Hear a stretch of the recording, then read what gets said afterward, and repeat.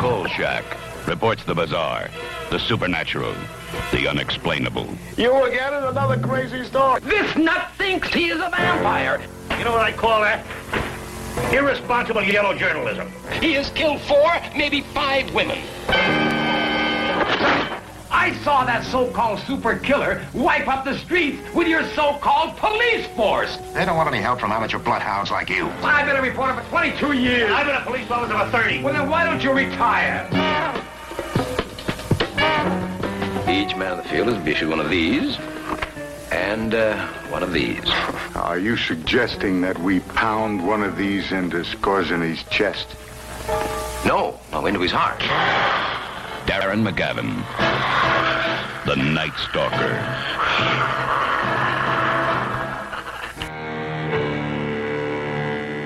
This is the story behind the most incredible series of murders to ever occur in the city of Seattle, Washington. You never read about them in your local newspapers or heard about them on your local radio or television station. Why? Because the facts were watered down, torn apart, and reassembled. In a word, falsified. Saturday, April 1st, approximately 2:35 a.m. Marissa, one of the 3 belly dancers at Omar's Tent, a well-known bar in the Pioneer Square area. She was through for the night and on her way to St. James Street, where she could catch the 3 a.m. bus that would take her to her small apartment in the Shoreline Park area. Anxious to get home, she planned to take a shower and go right to bed. She never made it. That was the voice of reporter Carl Kolchak. It was recorded during his brief stint working in Seattle with the Daily Chronicle on a story commonly referred to as the Night Strangler.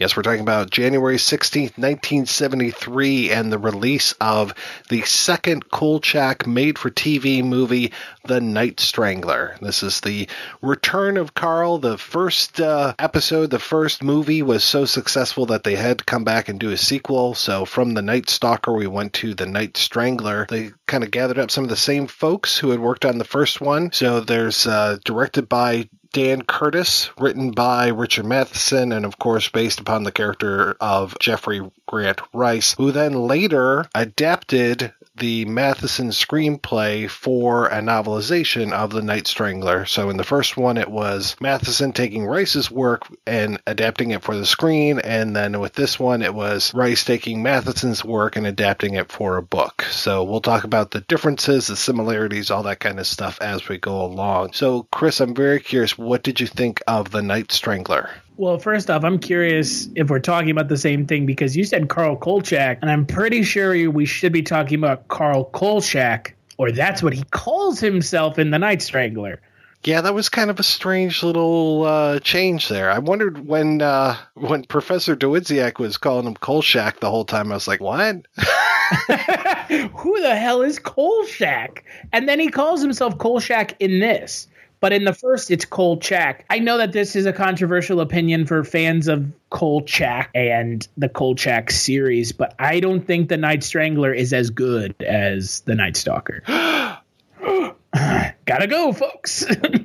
Gotta go murder people and then hide for 21 years. I don't think it's as good. Personally, I don't think it's as good. It's definitely very similar to The Night Stalker, and I think no one would deny that. I think even the folks involved, I know Matheson actually had a hard time coming up with a story for the second movie, and pretty much took the same idea. I mean, that we start off with, when I was watching The Night Strangler again recently, it started and my wife's like, didn't we just watch this? And I'm like, no, this is The Night Strangler. But then as I'm watching it and Carl's there giving his VO and it's this woman walking alone on the streets and she's trying to get a cab, I was like, yeah, wait, no, this is The Night Stalker. Maybe we did just rewatch this. Is this not the same thing? Yeah, and then Joanne Flug's name comes up on screen. I was like, no, that's the difference.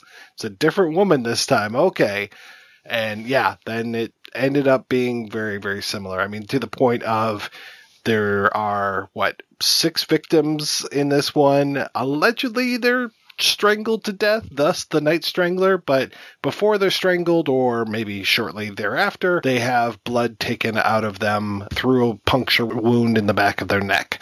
And I'm like, oh yeah, that sounds kind of like a vampire, but a little different. They have blood taken out of their body through the back of their neck for no reason at all. Is it in the back of their neck? It's super strange. And it's like they mention it and Kolchak's like, and then there's no mention of it again. I thought for sure it'd be something to do, like, it's not actually the blood he's taking, but it's actually something like spinal fluid. Spinal fluid, or like, I'm looking up this afternoon where the pituitary gland is, because I'm like, wasn't there a TV show or a movie where somebody was stealing people's pituitary glands and it would give them eternal life or something? So I was thinking, well, maybe it's a glandular thing that he's doing here. Or maybe it's Toombs from X-Files. You mentioned that ahead of time to me, that it reminded you a lot of it. And when I was watching it, that's exactly what I thought of as well, because of this X-Files Kolchak connection.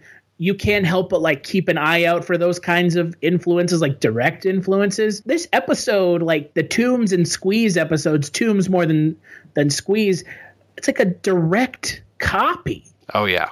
Yeah, with Toombs and with Squeeze, it was that he goes out, every 30 years and he eats 5 livers. And then he goes into his own cage. Yeah. Right. And in this one, it's Dr. Richard Malcolm, who murders 6 women over a period of 18 days or something, and then he goes away. He doesn't hibernate. He's hanging out in his laboratory, I guess, I don't know, working on cribbage, perfecting his formula, that kind of stuff. He does that for 21 years, and then he'll come back and start the cycle over again. He has a really tan face. Richard Anderson is really tan for being underground for 21 years. I guess it's to show that he is very healthy when he is finally completely reconstituted. Maybe. I think my issue with the Night Strangler versus the Night Stalker versus even Toombs, if we're talking about the quality of the villains, in Toombs and Squeeze, which again, they're practically carbon copies, the villain is from the Night Strangler, you get to see the villain's motivation. You get to see the villain. You get to understand why the villain is doing what he's doing. In the Night Stalker, you get a sense of why the villain is doing what he's doing, why the vampire is killing people. And in the Night Strangler, you have there's an idea of why he's killing people. It's not confirmed until the last scene. And there is a 5-minute interaction between Malcolm and Kolchak. And then that's it. It falls so flat because kind of like the Night Stalker, it wraps up way too quickly, which I think is a big problem with TV movies in general, are these, it's the time constraints.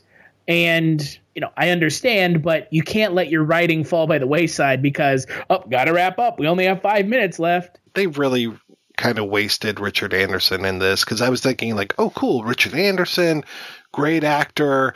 And then there's even a line when he and Kolchak are finally having their conversation at the end where he's like, oh, haven't we met before? And Kolchak's like, oh, yeah, you tried to murder me the other night in an alley. And I was like, oh, yeah, that scene did take place. And that was totally the scene of the cops trying to take down the vampire in the pool kind of thing. But in this time, they're in an alley. And I was like, wow, all the beats are almost exactly the same in this one. But they're not done as well. They're the same beats. I'm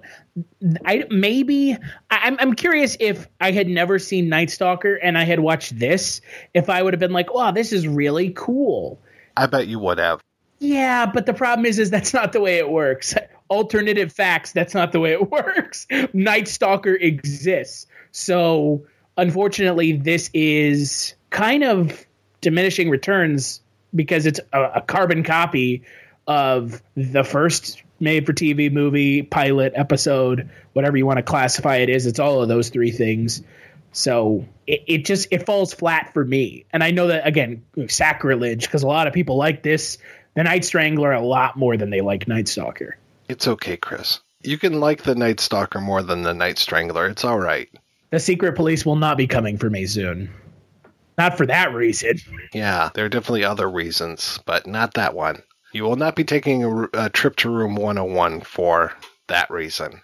I like some of the side characters more in The Night Strangler. I actually like his love interest more. It's a little bit more fleshed out, and this whole thing of her talking more than Kolchak and talking faster than Kolchak, I thought was pretty cool, and that her hips move as fast as her lips. At one point, he talks about there's a lot of belly dancing in this movie, so it's not that bad as far as that goes. Though I was in 2017 watching this and the way that he's kind of making fun of Charisma Beauty, and then she has a girlfriend, a lesbian lover, Wilma Krankheimer, and he keeps calling Wilma her husband and just giving her like the hairy eyeball and stuff, like, isn't this funny that they're lesbians? And I'm like, that really kind of makes me uncomfortable now that he's making fun of lesbians. This is what happens when you watch stuff that's older, is that, oh, isn't that weird that it's two women together? And she calls her husband at one point. There's other nitpicky things that bothered me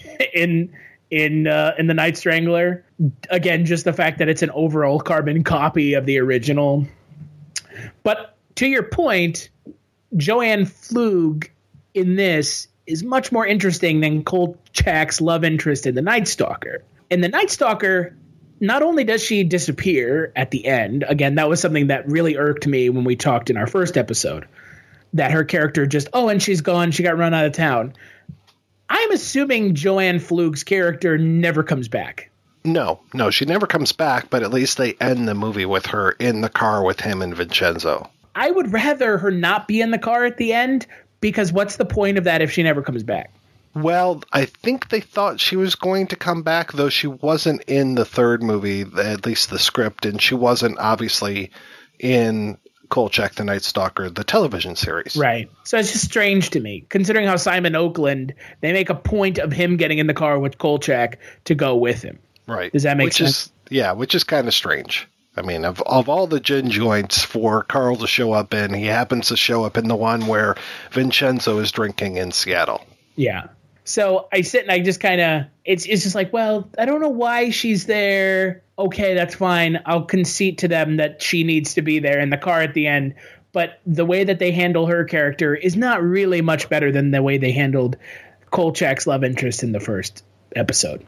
I do have to issue a mea culpa for the last episode. I was calling Kolchak's girlfriend Sue, and it was Sam. So I made a mistake with that one, but that was just the heat of the moment. I was trying to recall her name. And that's where, I mean, you're talking about the carbon copy feeling of this to the first movie. And what's really strange is that when Matheson was creating the second script, he returned to the well. He went back to the Kolchak papers, aka the Night Stalker book, and pulled in characters from the book. So it was really kind of strange. Like the character of Professor Crabwell, who's played by Margaret Hamilton in this, she was a character in the first book. She was Kolchak's, he took a class in at UNLV, and she was one of his professors, and she's the one who gave him all these books, or loaned him all these books about vampires.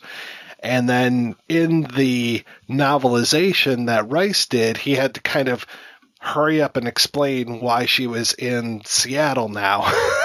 Because it's like, this is the same character, so I might as well call her the same character and somehow get her to Seattle. Same thing goes for the one character, Janie Watkins, who's played by Kate Murtaugh. She's the kind of heavier, older lady that works in the newsroom with Carl and has this kind of like back and forth with Carl a couple times. She just taunts him the whole time. Right. Which isn't her character from the from the book. She worked in the newsroom with Carl, and then when Rice was adapting this, he had to then say, when Vincenzo moved to Seattle, that he took her with him, that he really admired her journalism skills and that he took her with him. And it's like, okay, so yeah, they don't really explain who the hell she is in the movie. She's just taunting Kolchak for no reason. Right. And no, they don't have that relationship really in the book either. Like even in Rice's adaptation, he didn't have that taunting thing. And then the other one is Llewellyn Crossbinder, who's played by John Carradine in The Night Strangler. He's also from the book of The Night Stalker, and then he shows up in this one. So it was really kind of weird how Matheson went back to the original and just pulled in all these characters, and then, and then you've got Rice coming in and doing the adaptation and like, oh shit, now I got to move all these people from Las Vegas to Seattle for some odd reason. The Crossbinder, I think, had a different name possibly in the first one, so it was just basically the owner of the newspaper is a crotchety old man, which I guess kind of goes for all newspapers, at least all, Rupert Murdoch newspapers. Well, they sell the ones that Kolchak writes for. That's what it seems like. It seems to me that to really get the full Kolchak experience in these two films, you need to watch both and read both of the books. Because there's a lot of stuff going on in The Night Strangler that isn't happening in The Night Stalker, and you're just like, why is this happening? Like, he's just in Seattle. Vincenzo's just in Seattle. Looking at it 21st century eyes of the way people, do pop culture now, obviously it's a little different than in the 70s when people were just like, meh. Again, we talked about this last episode. People were just like, okay. I don't really care. I don't really need to ask questions. And I guess we should just kind of be that way. Otherwise, we can come up with like a YouTube video and some sort of like fan theory and talk about like where the lead lines are on the globe, and that Kolchak always shows up in these places where there's spiritual activity, and that maybe Simon Oakland, maybe Vincenzo was some sort of like a demon or an imp who was actually bringing the trouble with him, and then Kolchak was attracted to him for that reason. I mean, I already automatically assumed that Vincenzo and Kolchak were attracted to each other. That's been my slash fic that I've been writing for the last month. So I'm bringing it back, folks. Kirk and Spock slash fic? Nah, Vincenzo and Kolchak. And then he slowly took off his pork pie hat. Again, I think you're right. We do have to look at it a little removed from the way we look at pop culture now in the day and age of the cinematic universe, television universe world. But that being said, it's a little strange that they do waste Richard Anderson and Margaret Hamilton in this movie. Grandpa Al Lewis. Right, yeah, that too, from the Munsters. Like, why even have them? They don't even do anything. I think the three of them together each have one scene. Right. Well, and I feel a little bad for John Carradine as well. I mean, that's kind of a nice nod to have John Carradine and Al Lewis, who were famous for, being vampires, and then having Margaret Hamilton, the Wicked Witch of the West. I mean, it's kind of a nice thing to have them in there, but yeah, it would have been great to have more of them. I would have loved that. And then what's weird is that what we're watching is the 90-minute version of this, and that's what was released on DVD when Anchor Bay originally released this, and then MGM released this as well, I believe. And so when it came out, it was a 74-minute movie cut for television, and then they've gone back in and added in things, and I'm not exactly sure what all they added in. And then I read that there's even more stuff that was shot and then not added into anything. Like, there's a scene in the screenplay where Kolchak, they mention a reporter from, I think it was the 1950s story, named Jimmy Stacks, and Kolchak actually goes and interviews this guy, but it's really strange. It's only like a page worth of interview. I thought like he would be the older guy. I mean, it was very, again, going back to Tombs. I was going to say, that's exactly, again, just like straight ripping it off. Oh, yeah, completely. When they go to that sheriff and he's talking about the previous murders, and they show him the photo. Oh yeah, that's Eugene. Since what is it? Imitation is the sincerest form of flattery. They're just wearing it on their sleeve, man. In the X-Files, they really were. But Toombs and Squeeze are better than this. Night Stalker is better than this. This just feels like a lesser version of what we've already seen. It does a good job of getting Kolchak and Vincenzo to Chicago, even though it says they're going to New York. It does a good job of placing them together in a car going somewhere. But, I think the show would have been better if It had been them two driving around in a car going to different cities as... Like Sam and Dean Winchester? Yeah, but like investigative journalists for hire type thing. Because when we get to the show, one of my problems with the show is that everything is happening in Chicago, because of course it is, for no reason. Well, if Chicago doesn't clean up its act when it comes to all of these crazy ghosts and moss monsters and all this kind of stuff, Trump's going to send in the Fed.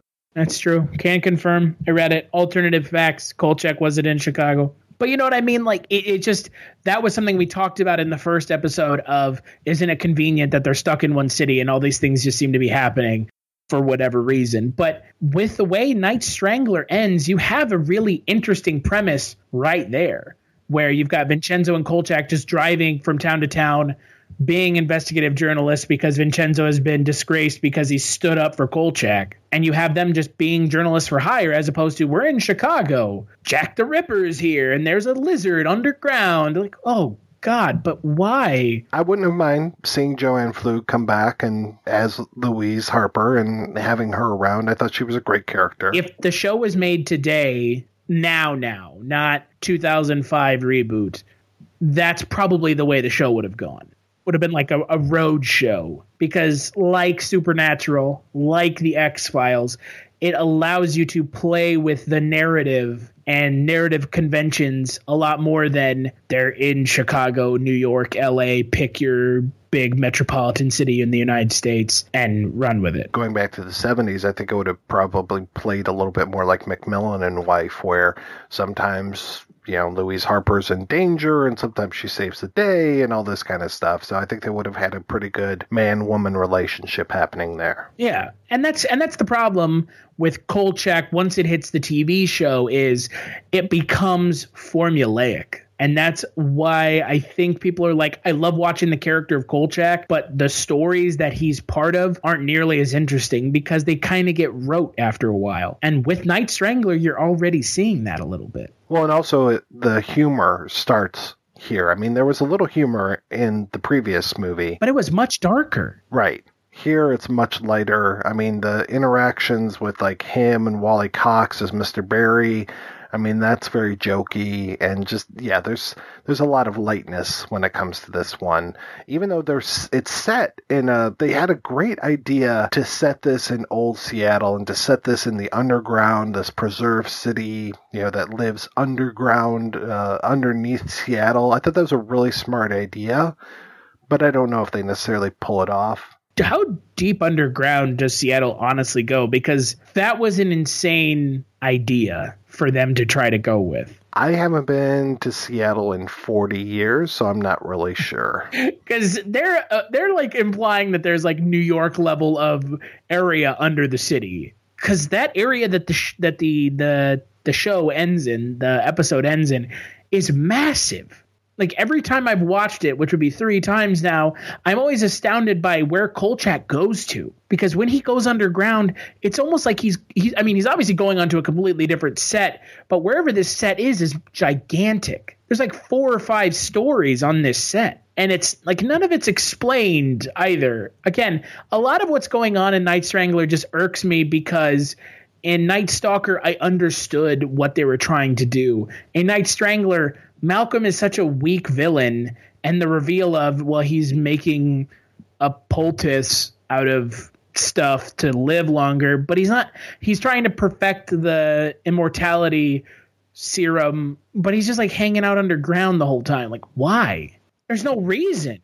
The whole idea of him over that 18-day period, suddenly he starts to look bad. He starts to hunt the women. He is taking these bits of formula, and allegedly he's starting to regenerate. Like at first he looks like he drank from the wrong cup. He looks like he drank from the wrong grail. And then he starts to get better and better until he's that tan, dashing Richard Anderson at the end. But we don't get enough of that. We get the drawing of him, and we hear about the dead skin. I mean, of course, this is 1973, but I'm sure they could have done some pretty good effects on him with his makeup to make him look horrible. I mean, look what they did at the end. He looks ridiculous. He does. That is terrible makeup, even for the 70s. It looks like they just slapped some clay on his face. Yeah. It's like melty face, man, and he's quickly aging. Well, and that whole thing is completely like Kolchak threw a rock through the window and the sunlight comes in and hits him and he, burns up like a vampire. That's totally what that reminded me of. Yeah, it feels so formulaic. He dies not because Kolchak outwardly kills him like he kills the vampire. I mean, Kolchak murders someone in the first episode of this show. Can we talk about the Space Needle scene where he jokes about murdering someone? What the hell tone is this show going for? Yeah, I murdered a guy, killed him in Las Vegas, and these people in the Space Needle elevator are like, what? Dear God. If I had been Joanne Fluke's character, I would have run away. This guy just admitted to murdering someone and joked about it, too. Yeah, and she even does that. Well, that's an elevator ride they won't forget. I was like, oh, yeah, that's kind of inappropriate. Yeah, that was strange. That was very strange, and it is. It's a very mixed tone to it. I mean, even the scene going back to Al Lewis. I mean, him, kind of attacking Kolchak. I mean, it doesn't really make sense why he's attacking Kolchak other than to be like a mini red herring, And then I didn't even understand until I went back and read the script that it's him at the end dead. Like I was like, okay, is that the tramp? Because they show like a dead body when Kolchak is going through Richard Anderson's lair. And they showed this dead body. I was like, is that the tramp? I can't really tell. And then finally, reading in the script, it's like, yeah, that's a tramp. I'm like, okay. So I did not pick up on that. Why the tramp was murdered makes no sense either. Yeah, I mean, other than he's in the lair. But I feel like he would have really had to go out of his way to wander down. Again, it's that weird thing where when you see the tramp, it's like on a tour. He's just like off to the side of a tour. And then Kolchak finds him in like God knows how many feet underground in like an armoire. Thought anything about that character, honestly, because that character wasn't much of anything. Which it's just, again, there was a lot of missed opportunities.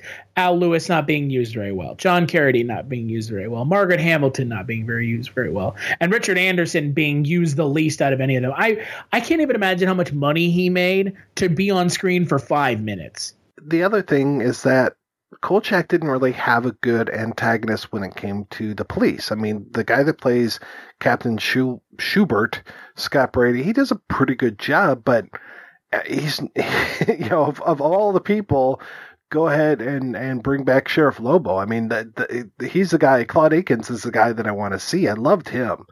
And, I loved Ralph Meeker as well. So, I mean, who wasn't really an antagonist, but it was just like, he doesn't have anybody to really spar with. And then he just is yelling at Schubert the whole time, that whole like, I've been a reporter for 22 years. I've been a cop for 30, then retire. I'm like, nah, that's not a really nice thing to say. It's another issue that I have with Night Strangler. Kolchak's character, he seems like more of a dick. And he's a dick in Night Stalker, but in Night Strangler, he seems unnecessarily dickish. Yeah. Which I guess makes sense because he's like, this shit happened in Vegas. It's happening here again. I'm pretty fed up. But you're never really given any idea as to the length of time that's passed between Vegas and Seattle. So if this was like a month or two, I would understand like him being still pissed. But I felt like this was like 6 or 7 months. I just felt like he was like just being a dick to everybody. To the point he throws something through Vincenzo's window at the end. Yeah, I mean, was this shot in real time? Was this, literally a year and a couple days between the Night Stalker and the Night Strangler? Because how they played out on television. There's just a lot of stuff in this that it feels like they're like, well, I don't know if you saw Night Stalker or not. And if you didn't see Night Stalker, let's just kind of replay Night Stalker, but different for the people who did see Night Stalker. Because mind you, again, in the 70s, you could not rewatch TV movies. Exactly. You could really get away with this much easier than us today who can watch both of these episodes or both of these TV movies back to back. So then they were just like, okay, well, we'll just replay it, essentially. So one thing, another mea culpa from last episode is that I didn't point out, I was pointing out that Darren McGavin played Mike Hammer in a TV series. I totally should have said that. It was odd because there were two Mike Hammers in that first movie because Ralph Meeker played Mike Hammer in Kiss Me Deadly. So that was kind of a nice connection as well. I have to say Darren McGavin aged a little bit better. Darren McGavin from the 70s to the 90s looked the same. Yeah. Well, from what I understand, Darren McGavin would kill 6 people over an 18-day period and drink their blood from the back of their necks. Is that what that is? I knew it. Wouldn't it have been better if Richard Anderson's character would have been like part of the investigation? Oh, yeah. Like I was thinking about that when I was watching it. I was like, so you have Richard Anderson, who's like a really well-known actor at the time because of the $6 Million Man. Wouldn't it have been better if he is somehow later in the 18 days? Because obviously at the beginning you can't do that because he's falling apart. Or maybe you could. You just change the parameters of how that works. Wouldn't it have been better if the big reveal at the end is that he's one of the people who is trying to stop Kolchak from getting the story out? Wouldn't that have been better? That's kind of what I was thinking they were going to go for when Kolchak went to that clinic. And there's the picture of the founder of because it's the whole thing of like what Dr. Richard Malcolm's versus Dr. Malcolm Richards. One was his persona when he was in general, one of those when he was in the Civil War, and the other one was when he was running a clinic in Seattle. And throughout, somewhere along the lines, he kind of switched identities, but hey, look, it's really the same person. He's got this scar and all this kind of stuff. I kind of would have liked it better if, to your point, yeah, he showed up, because it's weird too, because he seems completely out of touch as well. Like when Kolchak is like, oh yeah, I came in through your clinic, and he's like, what clinic? I don't have a clinic. And I was like, what? How are you getting downstairs, man? Right. You should know this stuff. You should know that there's a clinic with your name on it right above where you're at in here. I mean, yeah, it's kind of creepy that you're there having dinner with your dead family and talking to them and your stuffed dog and all that. But yeah, you probably should be a little bit more lucid at this point. Yeah, it just, for me, again, his character, such a wasted opportunity for them to like do something interesting. Give us a villain that is actually, there are some stakes to what he's doing. And he's actually like a menacing villain. He's just like a dude in a suit who kills himself. On top of everything else, he kills himself. I just figured he would just disintegrate into like a pile of bones anyways. Oh yeah, do that stop motion animation from The Last Crusade. That's what I was looking for. With one of my favorite stages of the disintegration, which is ground beef face. But no, he just looks like Mudface. He's Clayface from Batman the Animated Series. That's what it is. And then he kills himself. That's the other problem with this whole episode is I feel like, unlike the vampire in the first episode, it's not as easy for them to deny that that's Richard Malcolm or Dr. Malcolm. It's like, there's a body, it looks just like him. The vampire kind of like charred up a little bit. Well, yeah, and that was the thing too, is that the cops are, towards the end, they're kind of admitting, yes, there is a vampire, but it never seems like anybody is willing to admit, yes, there's this guy who has a life-extending potion. And then, of course, Kolchak destroyed it, so... Right. That's one of the things is like that corpse, I'm sure that the cops really couldn't deny it, but nobody ever says to Kolchak, yes, we believe you, or like gives any indication. Because they do give that indication in The Night Stalker that, okay, we'll arm the guys with stakes and holy water and stuff. I would think it'd be easier to buy into the idea of this guy's been alive since the Civil War. Easier to buy that than there's a vampire who traveled over from Europe 200 years ago. Yeah, I agree. Just because one carries a whole lot of voodoo bullshit with it. And the other is just science gone awry. All right, we're going to take a break and play an interview with Amanda Reyes, the editor of Are You in the House Alone, a TV movie compendium, and we'll be back with that right after these messages.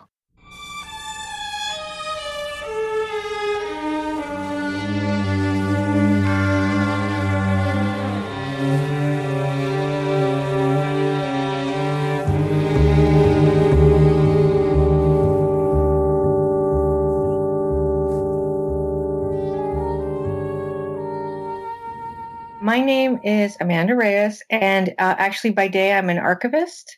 I just got my master's last year, and I just started my first job in an archive where I'm not an intern. So that's what I do in the day. I also am a freelance writer, but mostly I write about TV movies. I used to write a lot about slasher films. That's how I got started. I wrote for Retro Slashers, which is a very popular website. I wrote for Film Threat and some local papers when I lived in Los Angeles. And then I kind of started veering away from that because there was so much content. It was really hard to keep up with it while I was working full time. I had written an article for a fanzine called Debaser years ago, and I wrote about TV movies. And while I was writing the article, I was discovering or rediscovering all these movies that I remember from my childhood.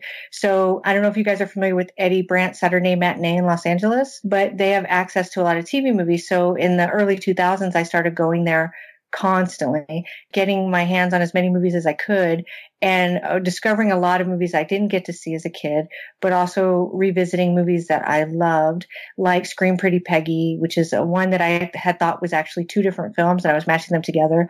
That was one I remember. I had seen Bad Ronald as an adult, but it was really hard to get later on, and so I was able to rewatch that. And so I decided, I don't know, almost 10 years ago, that maybe I would just concentrate on TV movies and start a blog. And my blog is Made for TV Mayhem. And for the last 10 years, it's been my one-stop shop for all things small screen. I'm curious, what kind of archivist are you? Well, right now I'm working at a humanities archive. So I actually work at an archive that specializes in film, theater, all kinds of performing arts and literature. They started off as a literature archive, but they've branched off, and it's huge. It's probably one of the biggest archives in that concentration. And what I do right now is because I'm at kind of the bottom level, I'm assisting in a grant project, and we're working on theater arts. And they don't want me to say too much because they want to release the information themselves, but I'm working on 3 really, really interesting archives that span the last 100 years of theater. So you could really kind of empathize with the Wally Cox character from The Night Strangler. Yeah, you know what? I'm really interested in old school research, and I think that they did a really good job capturing the archivist. Now, there's a lot of stereotypes about librarians and archivists, and one of the big ones I think that always makes me laugh is the character in It's a Wonderful Life, the wife, and when they go back and what would happen if Jimmy Stewart had never been. And she ends up becoming a librarian, and it's the most horrifying thing that's ever happened, because being a librarian means being a spinster. And there's a big stereotype about that. And with archives, there's a lot of, it's kind of an enigmatic profession. Even me explaining what I do is hard for me. And so it's hard to portray them. But they do a lot of interesting research in TV movies. And actually, while I was watching The Night Strangler, Wally Cox is a great character. And I think you never really know exactly what's in your archives. He seemed to know everything right at the top of your head, but you do become a sponge for a lot of information. But there's also a movie called Battles, The Murder That Wouldn't Die, with the guy who played Cannon. It was a pilot movie by Glenn A. Larson, and the archives actually get destroyed in the film. So they have to create an oral history of this murder that happened. And it's really interesting the way they portray how you do oral histories. And they also find people with old newspapers, and they research the papers. And yeah, I'm really fascinated by how they portray the act of research in films. And I think they did a pretty good job with this. Kolchak didn't want to do the research, you could tell, but he kind of gets caught up in it. And Wally Cox makes it seem kind of romantic in a way, in the way his office is with all the books and the journals. You're an archivist during the day, but then it seems like you're kind of an archivist in your fun time, too. The word historian and archivist gets thrown around a lot, and I get really sensitive to it because collecting stuff is great. And I know I have a lot of friends who are collectors. You're not necessarily an archivist. And I think I'm more of a historian in that, well, when I first started my blog, I was just really writing reviews Bad Ronald is good, Scott Jacoby is cute, and that was my whole review.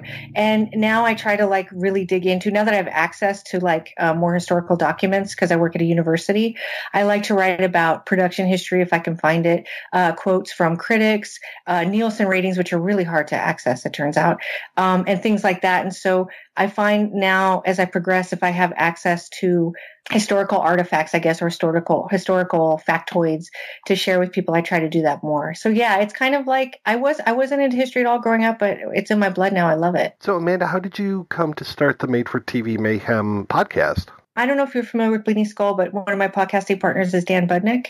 And he actually contacted me through Twitter because he'd written an article about Happy Days and he wanted me to proof it for him, which was weird because we'd never spoken before that. Not weird, weird in a good way. And I was really excited because I'm a huge fan of Bleeding Skull. And so we started talking. It turned out we had a lot of love for classic television, although he knows his TV movies, but like he hadn't seen as many as I had. And so we kind of got on the subject and he had sort of brought up the idea of a podcast. And I think intentionally he meant just for me to do it and roll with it and see what happens. But I felt like he was such a good companion because we were getting along really well online.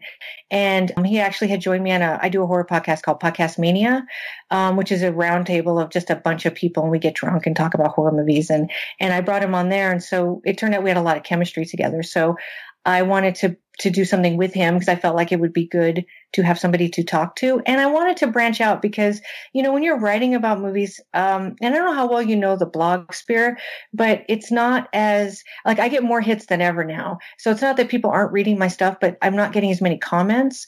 And so originally I branched out onto Twitter and to Facebook because I like the interaction of it and I like the community feeling of it. And I wasn't getting that on my blog. So I liked the idea of having somebody to talk to. And so I also have a really good friend named Nate who's on a podcast called The Hysteria Continues, which is a slasher podcast. And it's amazing. And I've known Nate for years. And he loves TV movies too, but he's much younger than me. And so he kind of grew up with like the Tori Spelling, Shannon Doherty 90s TV movies.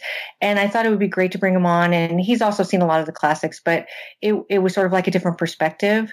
And also he's really, one thing I will say, there's a lot of people who love TV movies and a lot of people who've reached out to me, but there's also a lot of disdain for TV movies. And so it was important to me that I be with people who really understood that TV movies are their own medium and they should be viewed differently. Now, I'm not saying everybody needs to do that, but when I'm on my podcast, I feel it's important for me to have cultural context and to understand how low budget these films are, how quickly they were made, especially in the 70s. If I'm correct, I actually got to meet Gordon Hessler, who directed Scream Pretty Peggy. And I think he told me they made that film in like 5 days. Total, like the shooting of it. And some movies were written in less than 2 weeks. And it was a factory, but in that factory, there was an art form. And so, I mean, Dan Curtis is such a good like springboard for that because he was really good at what he did. But he also worked with a lot of people who you can discover other works to them. So like The Night Stalker was directed by John Llewellyn Moxey, who did so many TV movies. And he's just amazing. And so I kind of wanted to be able to talk about these people off the cuff like I am now, where I'm coming up with these names and ideas and movies that I like and just have somebody to bounce them off of and maybe build a bigger community that way.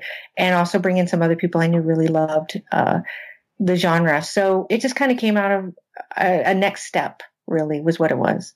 It's funny, you bring up Gordon Hessler and you talk about Scream Pretty Peggy, and of course my mind immediately goes to Kiss Meets the Phantom of the Park. Oh, so good, right? Yeah, oh yeah. And then he even did a Night Stalker episode. He did the Spanish Moss Murders. Oh, you know, that's the one I remember from my childhood. You know, it was so funny. We did a Night Stalker Norliss Tapes episode, and I was going through, and I've seen the Night Stalker TV series, but I don't have as strong of a memory of it as I would like. But that Spanish Moss Monster really stuck out in my head, and that's interesting. I don't think I realized that he directed it, and it's interesting that I didn't realize that I didn't think I saw the Night Stalker till I was older. So one thing about TV movies is I was too young to watch them when they originally aired, the ones from the 70s. Now I was alive, but I was like 1 or 2 years old when they aired. And then it really depended on if the programmer in my town was going to play those movies. So there were a lot of movies I didn't see growing up that a lot of my friends saw.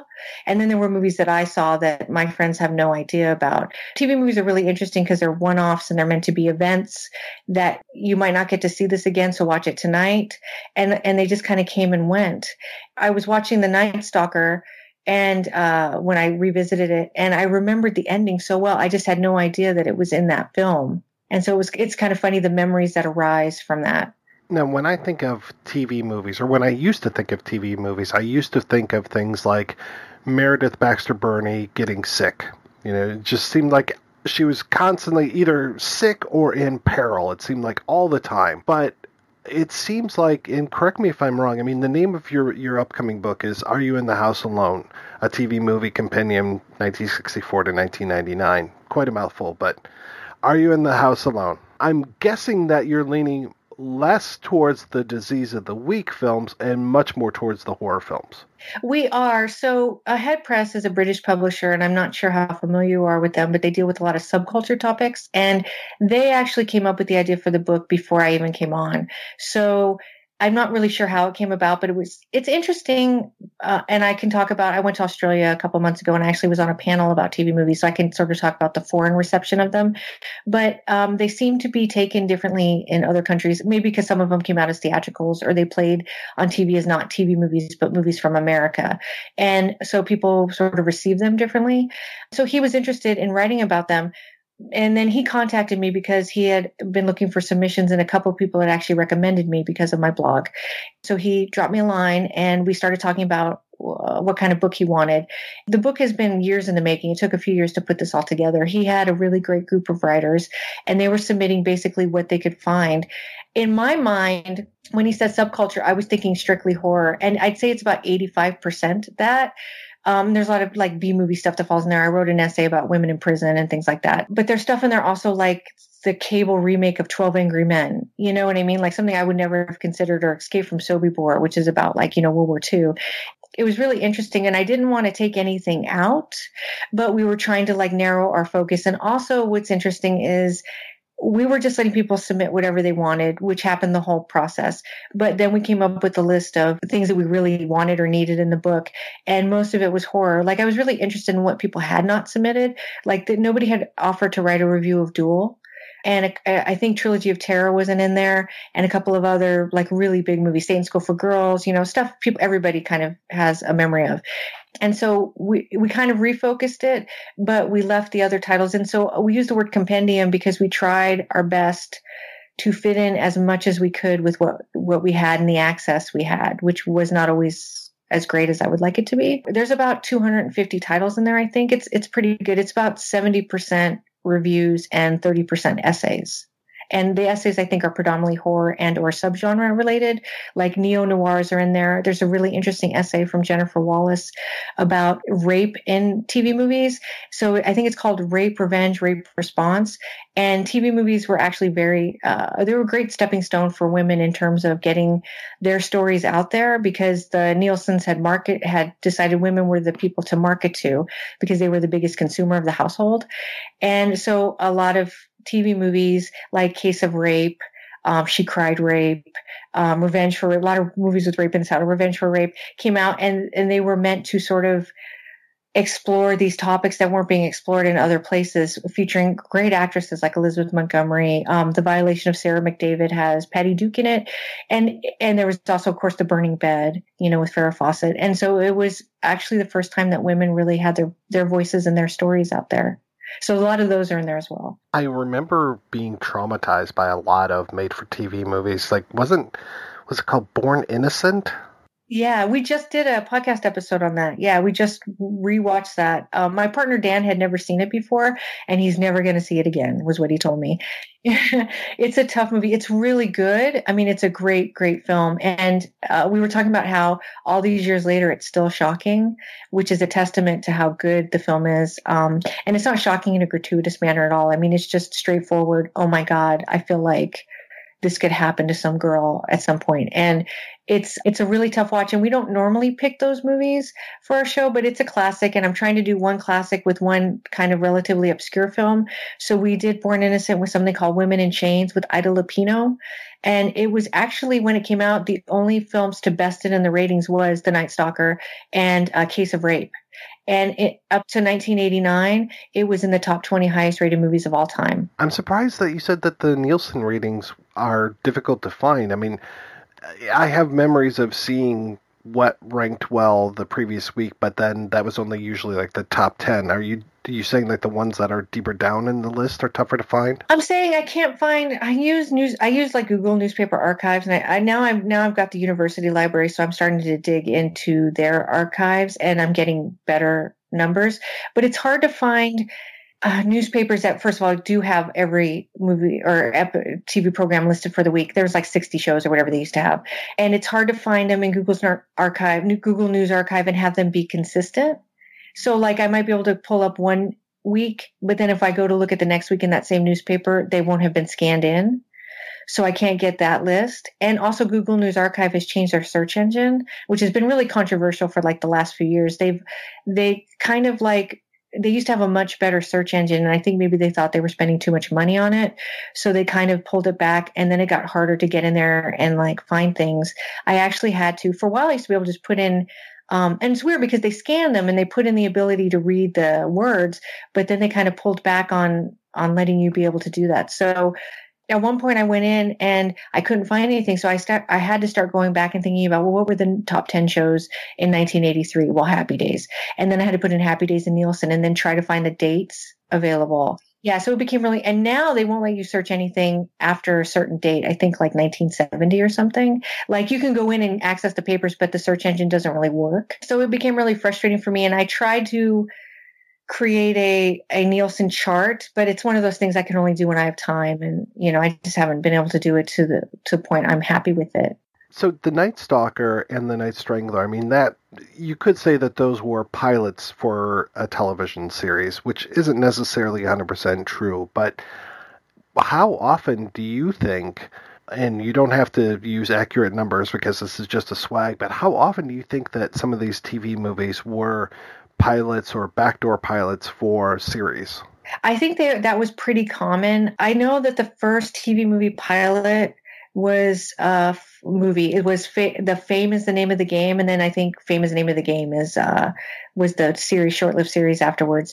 And I think that when networks were looking at making TV movies, I mean, it was a really expensive venture. I remember reading in the ABC Movie of the Week Companion, which is a really great book. The ABC networks put out ads about how expensive production was going to be. And I think one way to make it palpable to the executives was to say that maybe they could spin it off into a real good money-making machine, you know? So let's try to see if we can grab these movies that could be potentially turned into something else. Sometimes you watch things and you just kind of get the idea that they might have been a pilot, but there's no proof of it. So I don't know if you guys have ever seen Where Have All the People Gone with Peter Graves. Yeah, do you know, it feels kind of like a pilot, right? Because it sort of ends with them on the beach and they don't know what's happened to everybody. So the whole crux of the movie is that there's like a solar flare and Peter Graves and his kids are in this cave, I don't know, spelunking or whatever you do in a cave. And they come out and everybody's gone. They've turned to dust or whatever. And they go to town and there's all this stuff happening. Like I feel like there's more survivors, but there's also these dogs that have gone wild. And it has this kind of enigmatic ending on a beach. And so you get the idea that maybe they were going to explore the country more, but there's no proof that that was ever a pilot movie. But I wouldn't be surprised if there was some like, hey, if this works out, maybe we could think about expanding on it, you know? And then there were just the straight up pilots, which would be something like, I'm thinking of A Double Life with Dak Rambo. A lot of the ones that make no sense. What was the one? Oh, I can't remember the name. He was the magician. And Robert Reed played the bad guy. I hate when I can't remember the names of movies. It was famous. It was from a comic. It was like The Magician. But, Mandrake? Yeah, you know, that was a pilot. And, you know, they don't make any sense. It's like they try to throw so much into the pot, but they're fun to watch. But there's a lot of those where I'm watching them and I'm like 20 minutes in, I'm like, I have no idea what's just happened. Baffled, I think, was meant to be a pilot with Leonard Nimoy. Northwest Tapes definitely feels like that was a pilot for something just because of the way that it ends with, here's tape 2, ... Well, you know, they did write a sequel. Well, it was a prequel. And so, yeah, I think that they intended the Northwest Tapes to be longer running than it was. And I don't know why it didn't. I mean, I kind of get it. It's so different from the Night Stalker, even though it's so much the same. But honestly, I prefer the Northwest Tapes over all of them. And I know that that's like blasphemy that I'm saying that. And some of it's because I love Roy Thinnis. Like, I love Roy Thinnis. But I think that movie, I like comedy and horror, but I think the Northwest Tapes, for as much as everybody hates Northwest for not being funny, I appreciate the real straight-faced nature of that film because it's kind of ridiculous. And I know you guys will talk about it at some point, but they do it with such a straight face that it's hard not to buy the craziness of it. I really like movies like that. Like, there's another movie called Terror at London Bridge with David Hasselhoff. William F. Nolan wrote it. I really like that movie, and it's ridiculous. It's about how Jack the Ripper comes back 100 years later to Arizona because the Arizona Bridge, you know, the bridge, the London Bridge has been moved to Arizona. And so apparently the essence of Jack the Ripper is in the bridge because he died there or something. And he comes back and he's stalking like Adrienne Barbeau and Stephanie Kramer from Hunter. And I mean, it's an outlandish movie, but the way it's written, it's so genuine in its approach. And David Hasselhoff is so genuine in his performance that I kind of really get caught up in it, even though I think a lot of people are like, what is going on? You talked about the use of the Nielsen's and Nielsen ratings kind of marketing towards women at a certain point. Was there a real point where that happened? Could you tell where that shift happened, or was it more of a gradual thing? I feel like it happened right off the bat. I mean, pretty early on, I think TV movies were playing to women. There were a lot of women in leading roles, and it wasn't just domestic abuse and things like that. It was movies like Scream Pretty Peggy and Don't Be Afraid of the Dark. Like, those movies spoke to feminism in very subliminal ways, kind of brilliantly, metaphorically. So it's more overt in Scream Pretty Peggy because she's supposed to be sort of like a more confident young woman who like sort of goes on a Scooby-Doo mystery, and she demands more money when they try to hire her. But then there's always problems with those characters too, because she really wants to be with Ted Bessel. So there's this idea that she can be independent to a point. Don't Be Afraid of the Dark, one of the best TV movies as far as I'm concerned, is really kind of about, it's like the yellow wallpaper for housewives. It's like what happens when you're stuck in like just a house all the time, and you sort of like this hysteria sets in her. That's how they treat it, right? Because she's a woman, so she must be hysterical. She can't possibly have seen what she says she saw. Those films, as well as something like A Case of Rape, are all kind of speaking to women in ways that films had not yet at that point, you know? So I think it happened early on. I think it became more overt later on when you're talking about like the Meredith Baxter Birney movies. I mean, she made her whole, I mean, she was on Family Ties, but everybody remembers her for playing Betty Broderick in A Woman Scorned and all those, you know, the sequel to that. And of course, there was all the movies in the 90s, like I said, with Tori Spelling and Shannon Doherty and Kelly Martin. They sort of became less wrapped up in metaphors and or truly dealing with women's issues. Instead, they had women in the leads, which is still really good. They still were putting the weight of the film on the women's shoulders.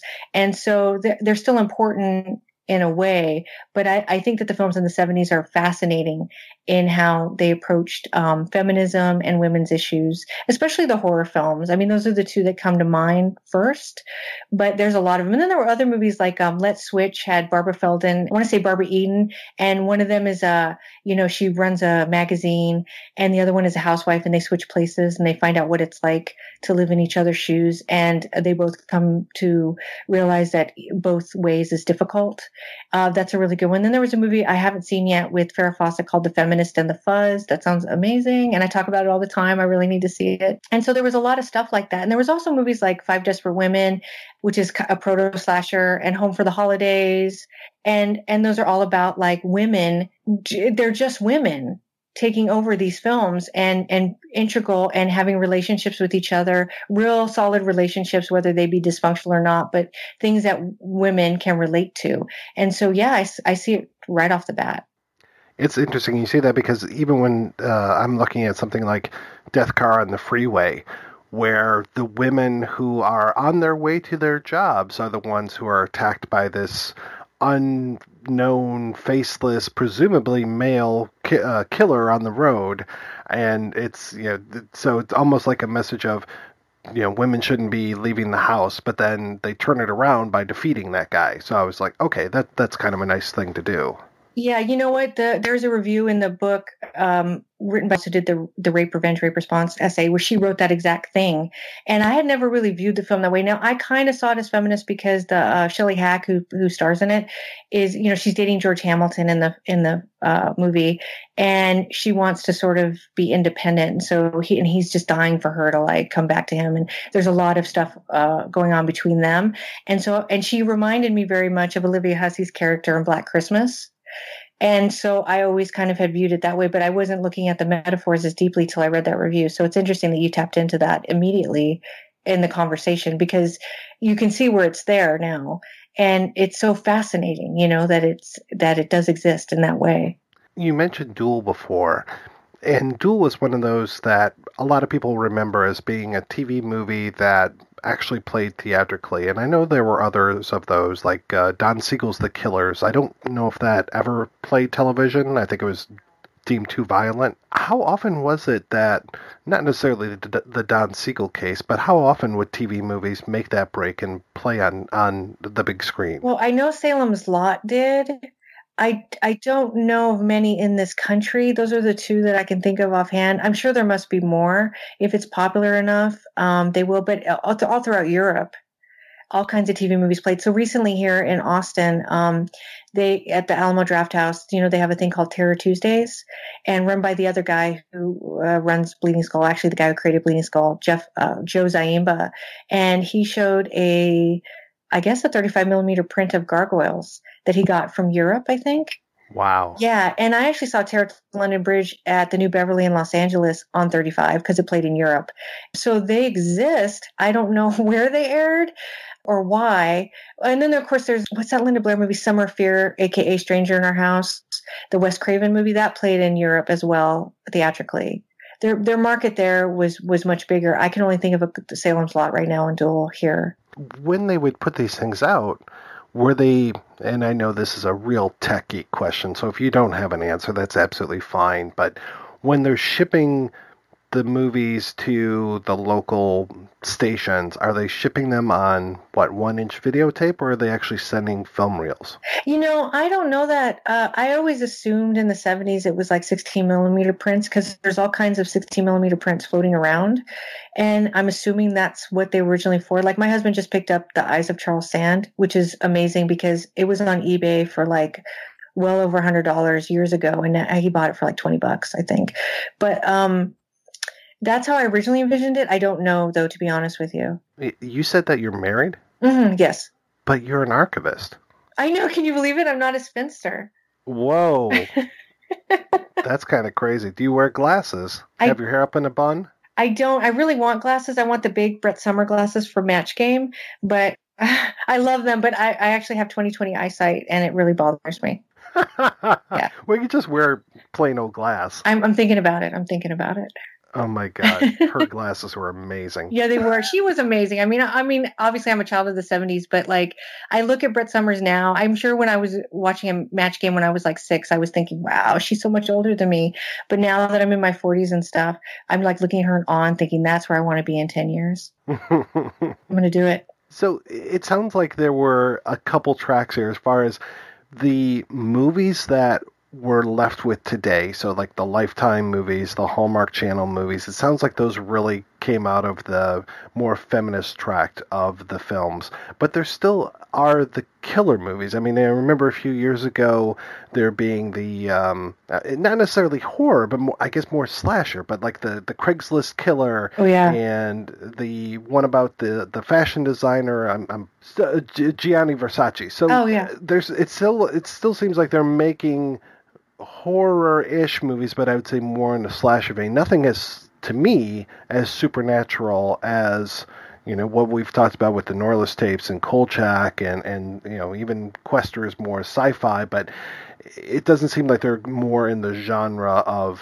horror and sci-fi films anymore. Or am I completely wrong? No, I think you're right. That's an interesting point because I'm really interested in the supernatural in TV movies. But you're right. There's not a huge amount of it anymore. There was a movie that Sarah Chalke made.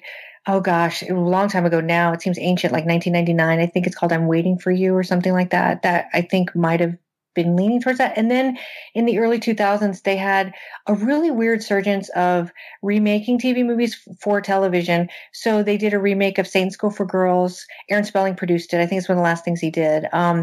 With Shannon Doherty, and it was basically Charmed. It was really good. I really enjoyed it. And they also remade The Initiation of Sarah.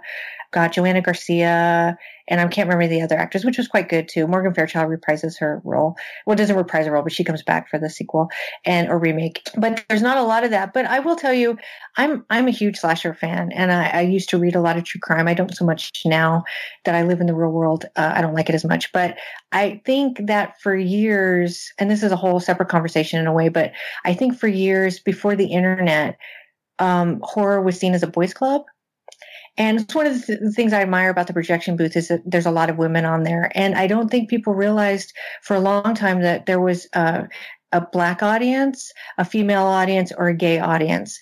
And I think that the internet has allowed people to make connections with each other and to see that there are interests. I can't believe for years I was the only girl I knew who really liked slashers as much as I did. But I go online now and I know all kinds of people that I've met because I have Facebook or Twitter. And I've noticed that there's also subsects, minorities, gay people in particular have a pretty strong voice now about their love of slashers and classic horror. And so I feel like TV, like everybody else that didn't realize it, is catching up to how women enjoy watching these kinds of films. Now, there's also definitely a sense of realism to it too. And this is another thing. I feel that horror, and not all women will probably agree with me, but I do feel like women tap into horror because it's different to be a woman and live in the world. And I think that different kinds of horror speaks to that, whether like a movie like Maniac certainly speaks to that. Maybe in a very negative way for some people. For me, it's positive. It's like a venting machine for me. It's like this could happen, and it allows you to sort of live through that fear because that fear exists in our everyday life. And some men, I'm sure they live through that as well, but not to the extent that a woman grows up with this idea that she's more likely to be assaulted and or murdered. Do you know what I mean? So I think TV just caught up with the world the way. Now you could argue that slasher films were already privy to that, but there's also like the way slasher films end, and I guess the way a lot of these Lifetime movies end, can be seen as really negative. And it's interesting that nobody really talks about it, but it's like, yeah, she survives, but what's left at the end? Nothing. She loses everything in the process. So in a lot of ways, there's still a negative tone to them. But I think with true crime, there's a lot of layers working inside of people. It's so they're female centric in a way, and they're dealing with issues that women deal with every day, whether they realize it or not. It's saying things to them, especially if the woman is the survivor at the end, that they can make it through it. When it comes to where people are able to see these things, you talked about Eddie Brand's Saturday Matinee, which came up a few episodes of the projection booth ago when we were talking about westerns and spaghetti westerns, because he seem to have a huge collection of those at the store.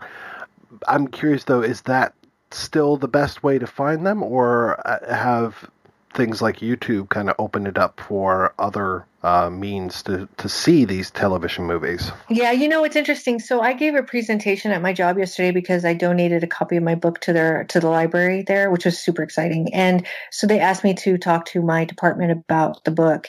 And somebody asked me how many TV movies are still lost, because I talked a lot about how I'm really interested in lost films, and I see TV as a lost, all of them. They're just they seem so lost. Like that Woman in Chains movie. Like, how could that be in the top 3 TV movies all through like the 70s, but nobody's seen it. Nobody remembers it, right? So, and I couldn't give him an answer as to how many movies there are that are just gone. There's well over 5,000 TV movies, well over. And I would say, it feels like just such a small percentage of them is available legitimately. So I worked for an entertainment labor union for years, and I got real sensitive to illegal downloads and pirating and things like that. But at the same time, if a studio is not going to make a movie available, it's not fair to put this pressure on somebody like YouTube to not show them. So I do think YouTube has turned out and I don't think they're getting a lot of pressure. It's Google, they're like, whatever. I feel like they've opened up the door a lot. So for instance, I don't necessarily like promoting movies that are on YouTube, but there's this TV movie with Carol Lindley and Shirley Booth, who played Hazel, and it's called The Smugglers. And I think it aired the night that they landed on the moon. So it got preempted, and they never ever re-aired it. And so nobody had ever seen the full version of that movie. It's on YouTube. It showed up like a month ago. Yeah, I died. I haven't had a chance to watch it yet, but I've had my eye on that film for a long time because I read that trivia and I was like, oh my God, I'd love to see the whole thing. And I felt really bad for Shirley Booth because I think it was the only TV movie she ever made. And it was like, wow, nobody's ever really seen it. So yeah, YouTube has opened the doors. Now I think people like Shout Factory, they have a streaming site. They're streaming Born Innocent and Gargoyles right now. And they have tried to release some TV movies on DVD. They released Are You in the House Alone? What was the other one? Initiation of Sarah. Now, if I'm correct, the sales weren't so great. And I think that they're not considering too many more of those, but I think they're looking into streaming and seeing what they can do. And I spoke to somebody at Universal who said that they are actually looking at putting TV movies back on television. I mean, the old classics, they were just looking for what the right venue would be. And that was a couple years ago, though, so I don't know what happened with that. So there are legitimate sources, but so Eddie Brandt's had the movies illegally. So you couldn't rent them. What you could do is they had what's called a loaner list. And the loaner list is just all these movies that people donate that are usually just taped off television. And you rent, for every movie you rent, you can ask for a movie on the loaner list. And they make no money doing it. They just do it that way because it's illegal to do it any other way. And they have hundreds of movies. If you live in LA, that's a really great resource. And they probably have stuff that's not on YouTube. But I do think if you're savvy enough, some people will put things up on YouTube in code. So they'll change the titles a little so that you can't back into them. And I've had to do some hardcore searching to find things, but you can get there. What are some of the lost movies that you've been dying to see? Oh, there's a movie. It's called The Return. It's a remake of The Best Years of Our Lives. It stars Joni from Eight Is Enough. And I think they actually found a male actor who was missing both of his hands to play the same character. I would love to see it. It's so funny. I brought that movie up to a friend of mine who loves The Best Years of Our Lives and he hates remakes. He got so mad that I even thought about it. But that's the one that instantly comes to mind.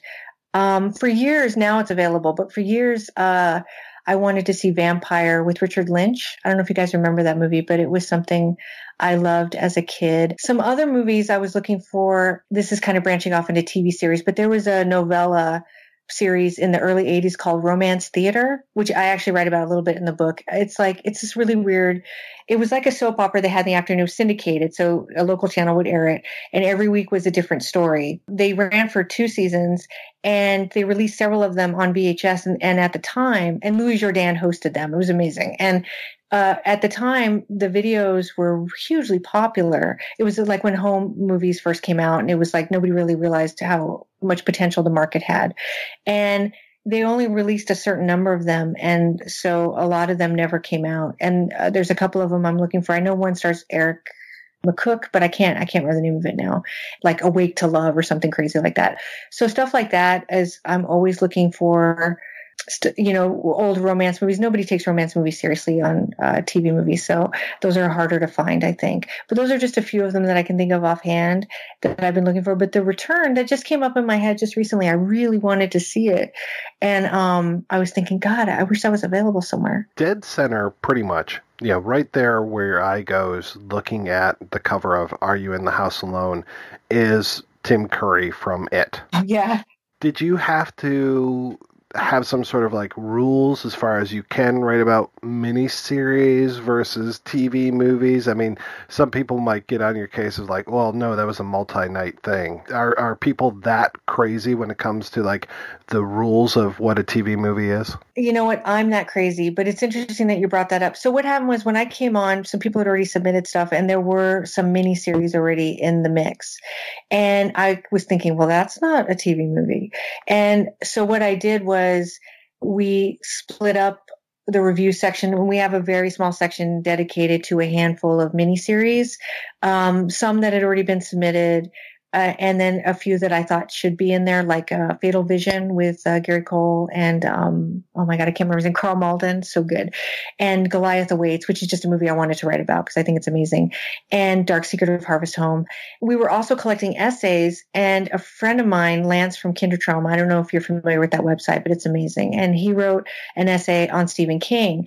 The thing is he tried to cram in as much Stephen King as he could, and you can't really do that in 2,000 words because he had a super prolific TV movie life and TV miniseries life. So what we did was we decided to use that essay as a springboard to a Stephen King section. And then in there, I let people write about TV movies and miniseries, just whatever Stephen King had done that wasn't like a series. I'm trying to think, there's one that I think is more like a limited series than a miniseries. We did Golden Years, I remember. Yeah, and I can't remember now if that's in the book. I hate that I can't remember that. It makes me feel so bad. But we did all, the Langoliers is in there, and it obviously, Shining remake is in there. And so there's a whole section. It's one of my favorite sections because I have to admit, I'm not a huge fan of Stephen King adaptations, but I think that they're important because there's so many of them and because they do have a following. And I mean, people love them and or love to hate them. The Stand is obviously in there. And so I felt like this was a nice place to give Stephen King a space for his TV movies. And we got some really, really good reviews from a few different writers. The other place of prominence where my eye goes when I look at your cover is of our hero, Carl Kolchak. What is Kolchak's appearance in the book like? He has 2 reviews written by a guy named Thomas Scalzo, and they're so good. He's just in the capsule reviews. He's a little bit in the introduction because, The Night Stalker was like the highest rated TV movie for a while. And I think it's still in the top 20 maybe. So he adds a little cultural context to it. Also, the introduction, it was a good way to sort of discuss Dan Curtis, who did so much for the TV movie as well.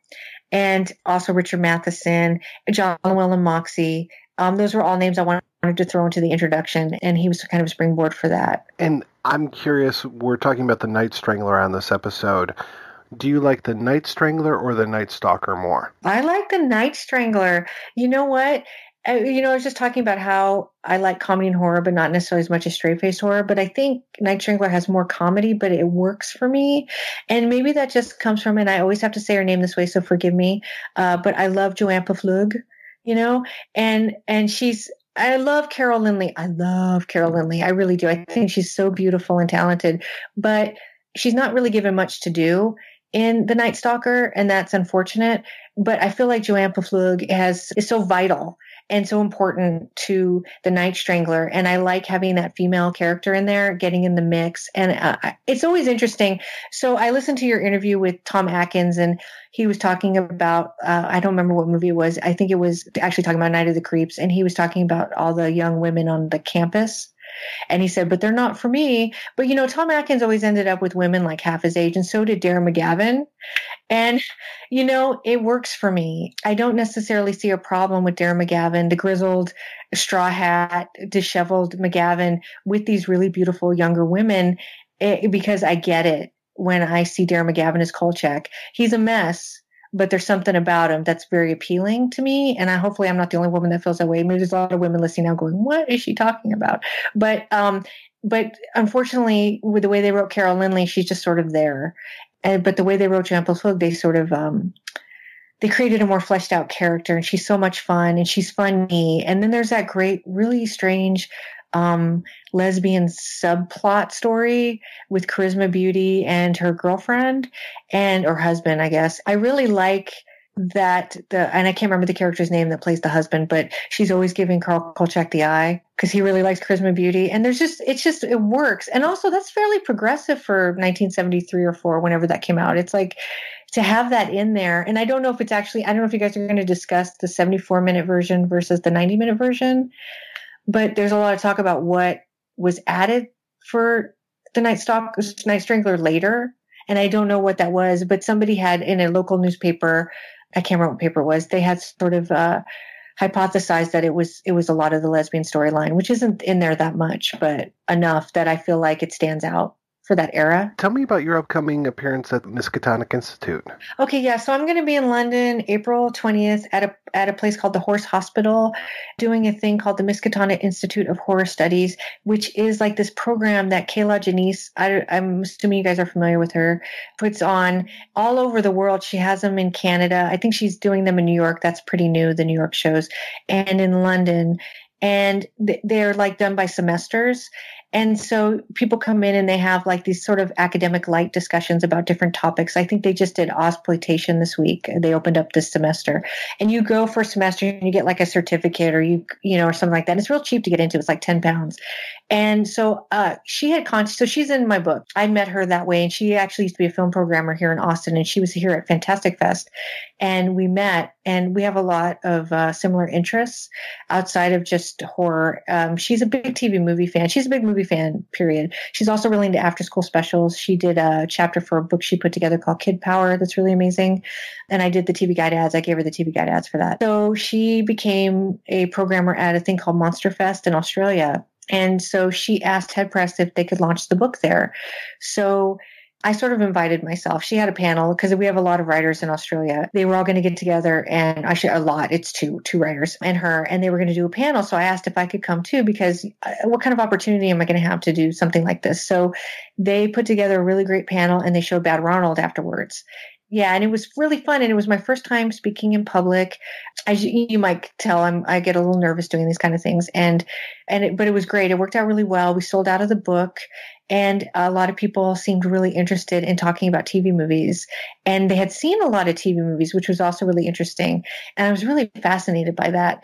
So she contacted Head Press again about this Miskatonic thing. So I'm going to be there with maybe one other writer. We're still pulling it all together, and probably Kayla, and we're all going to discuss. We're going to narrow it down. The last time, the panel we did in Australia, actually we couldn't talk about. We had 90 minutes and we couldn't fit it all in. We got to like the 13th panel on the PowerPoint, and we were still talking about, that film. And so we're narrowing it down. It's going to be obviously strictly horror, and I think we're going to try to put a feminist spin on it, like a lot of what I was talking about here. Will be discussed there in the context of how they did it in movies like Don't Be Afraid of the Dark, and some true life horror like Case of Rape. Oh, that's great. I mean, that kind of plays into her sweet spot too, with the House of Psychotic Women. Yeah, where so many of those movies are so empowering. So I think that sounds terrific. Yeah, Kayla is amazing. Yeah, she really is. I'm like in awe of her. It's like I forget when you talk to her. It's like talking to just your buddy, she's like, oh my God, I love this after school special. And we talk, but she's a powerhouse, and she's really accomplished, and she's doing things that women are just now starting to do. And she's been working at it for a long time. And I think she's really a trailblazer in a lot of ways. Well, the thing I like about her too is that it doesn't just feel like lip service. Like if I talk to her, in 6 months or whatever, she's going to remember everything that was going on in my life, and actually seems to care. It's not like one of these people where you're just like, hey, schmoozing and stuff. Right. She is a very sincere human being. Yeah, and I think that comes across too in her writing. She's very frank, and these movies are more than just movies to her. They really mean something, and it's so great to hear that, because I latch onto a lot of like obscure, weird movies. Like to me, Prom Night is like the greatest, saddest, most tragic film ever made, and like, I'm not expecting everybody to feel that way, or Kayla even, but it's when you hear the way people respond to these really strange films that seem so throwaway to other people, it feels like it makes you want to look even deeper into the films you're watching and feeling that way about. It's great. Well, Amanda Reyes, thank you so much for your time. This has been a real pleasure. Where can people go to find out more about you and your work? Well, madefortvmayhem.com is kind of my one-stop shop. That's where everything is. I try to post when I do a new episode of the podcast. It also has links to my Facebook. I have a Facebook group that is just for my TV movies, and you can join that or like that page, and I post once a day at least. I try to keep it interactive. I think that's the best place to find me. I also do the Made for TV Mayhem Show podcast, which is on iTunes, and Podcast Mania, which is also on iTunes. Probably the best places to find me. I also want to just real quickly mention, I just was featured in a book called When Animals Attack, which was edited by Vanessa Morgan. And it's all about, animal amok movies. I wrote about the 1973 TV movie Locust with Ron Howard and Ben Johnson. It's an amazing film. And so that's in the book. And I think it might be one of the only TV movies in there. So check it out.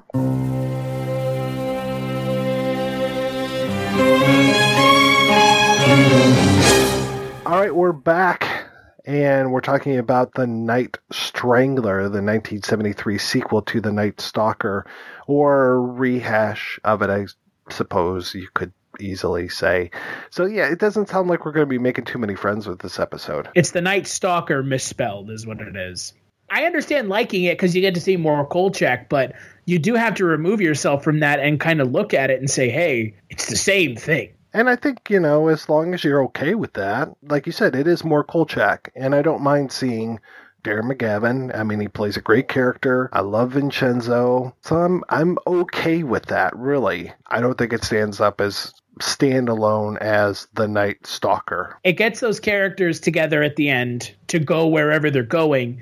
And apparently they were going to make a third one that wasn't the Night Killers, that was going to be them in New York doing something with Joanne Fluke's character returning, and that never happened. But that's not the Night Killers, right? No, Night Killers is set in Hawaii. There was like a third one that was going to come out that was going to be them with Joanne Fluke and Vincenzo, and then the vampire comes back from the first one? We'll get there. I think at the end of the day, like I said earlier, and like you mentioned, this is where Kolchak is going. This is what the Night Stalker TV show is going to be like. And if you don't like this, the Night Stalker TV show is just more of this with even more comedy beats. Yeah, they're going to drop Joanne Fluke off somewhere, I don't know, North Dakota maybe? I was going to say, like, where? There's nothing in between Chicago and Seattle. I mean, I live in between Chicago and Seattle, and there's nothing here, folks. They drop her off in Lincoln, Nebraska, guys. Drop her off in Lincoln, and then they're gonna say, let's not go to New York, let's just stop here in Chicago. Well, and the sad thing is that Jeff Rice was going to do a series of like 4 or 5 more books, and I don't know if they would have gone around the television series or if they just would have taken the character into a whole different world, but I would have loved to have seen where he took the character. Yeah. I'd love to see where the creator went with it. And we'll talk about the Night Killers when we come back with the next episode, where we'll also talk about the Norliss tapes, which oddly played February 21st, 1973. So not, just a little bit over a month from when the Night Strangler played.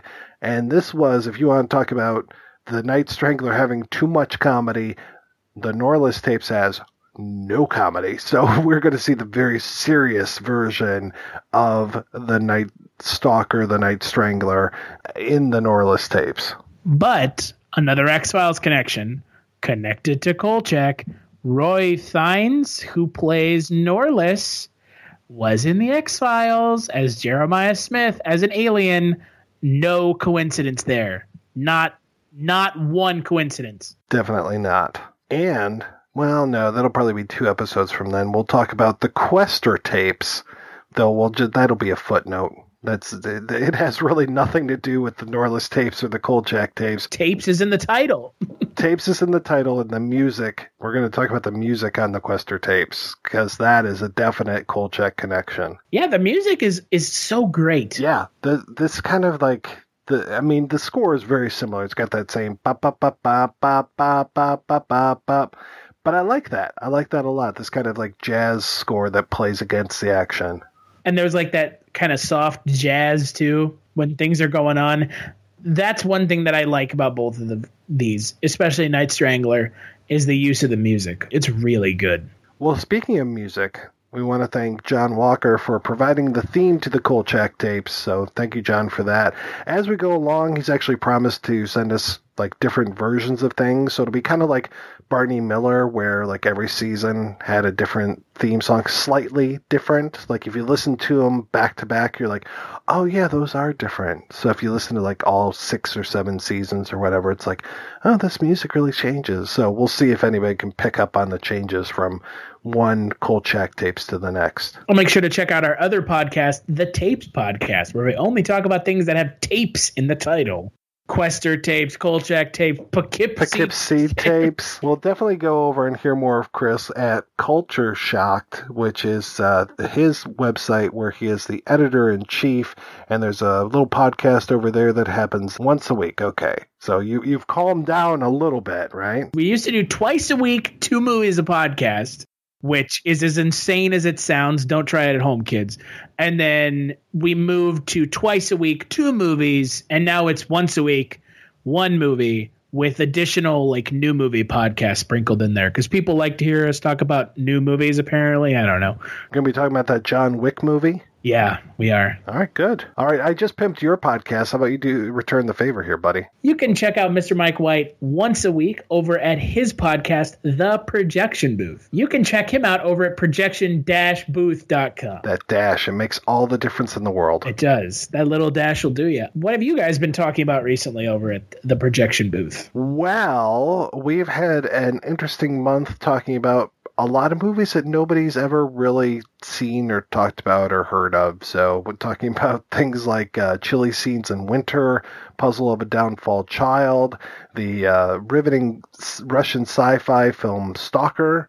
So if you like kind of obscure movies, this was the month for you. But coming up in March, we're going to be doing all 80s films. So some really good stuff like Dr. Detroit, Never Too Young to Die, Beverly Hills Cop.